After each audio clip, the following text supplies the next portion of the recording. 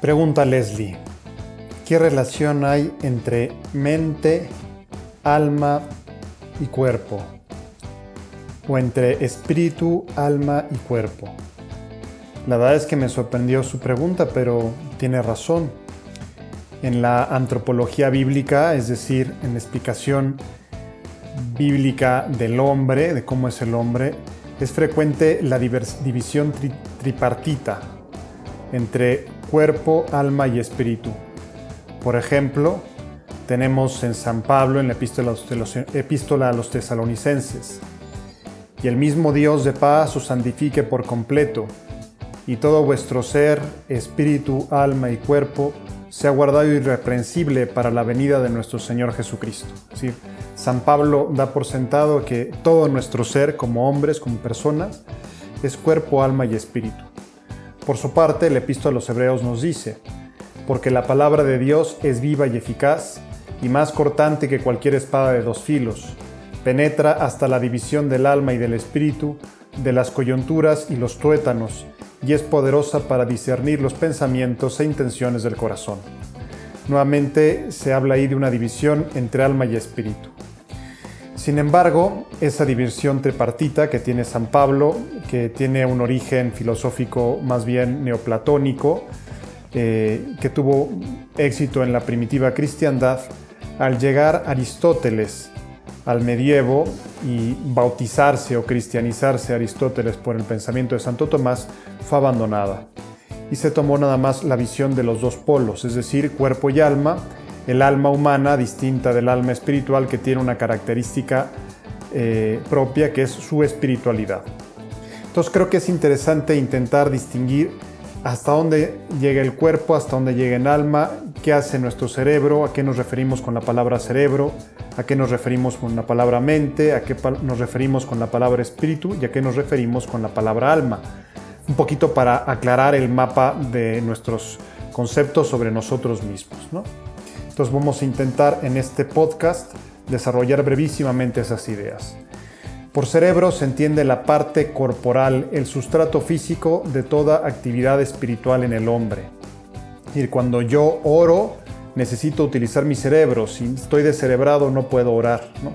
Cuando yo pienso, cuando yo hago una ecuación matemática, necesito mi cerebro. Mi cerebro realiza una actividad.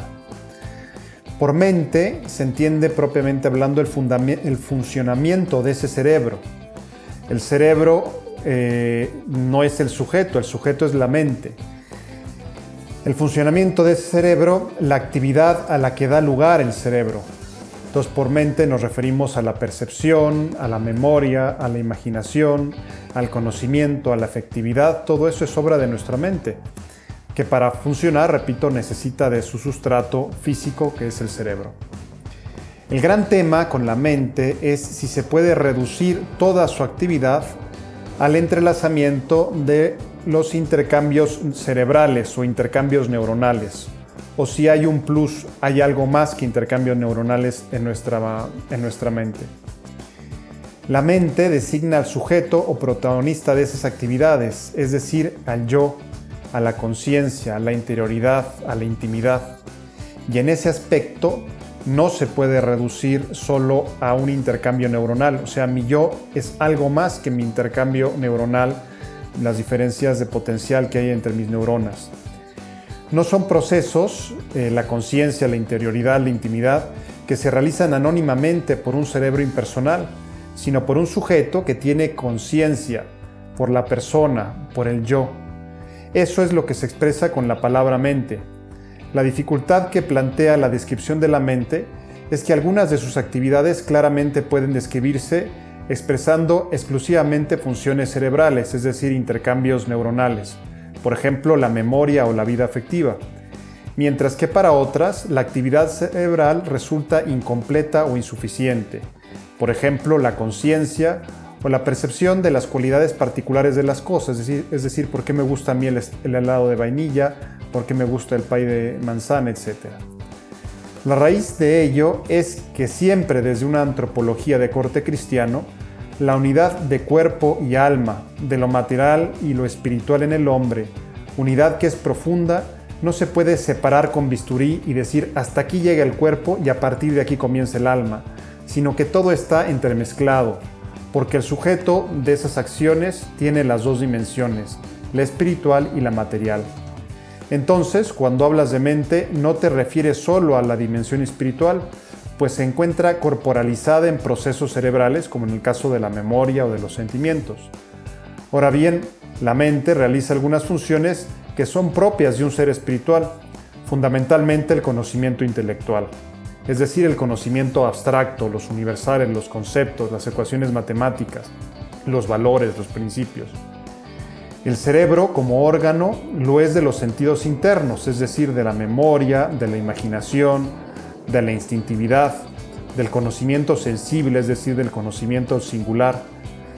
Pero el conocimiento intelectual supone el plus propio de la mente, aunque requiere del cerebro como sustrato para poder realizarse. O sea, no puedo realizar operaciones intelectuales como comprender qué es la justicia si no tengo cerebro. Ahora, comprender qué es la justicia va más allá de un intercambio neuronal. Teniendo esto claro, podemos llegar al alma. Por alma se entiende el principio vital en el hombre, que tiene una naturaleza metafísica particular en el caso del hombre, es decir, un modo de ser espiritual que es radicalmente diferente de todo el universo físico que conocemos y que capacita al hombre para las operaciones intelectuales. Es decir, el alma humana es metafísicamente espiritual, es un ser que no es material. Y entonces llegamos al espíritu. El espíritu designa la naturaleza metafísica del alma, el modo de ser del alma humana. El alma humana es espiritual. Con lo espiritual se designa un modo de ser diferente e irreductible a lo material. Ahí radica nuestra imagen y semejanza con Dios, que es espíritu. El alma espiritual está en la raíz del yo, de la conciencia, de la interioridad de la persona, de su intimidad. Indica el sujeto de todos esos actos, aunque como tal el sujeto tiene también una dimensión corporal, pues no somos espíritus encerrados en un cuerpo. En cuanto designa al yo, al sujeto libre, la libertad es una consecuencia de la espiritualidad.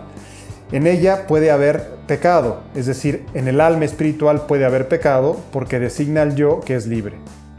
Cuando digo que el alma está mal, me refiero a la dimensión moral, que quiere decir que el sujeto hace mal uso de su libertad, dañando a su dimensión espiritual, por eso el alma puede pecar.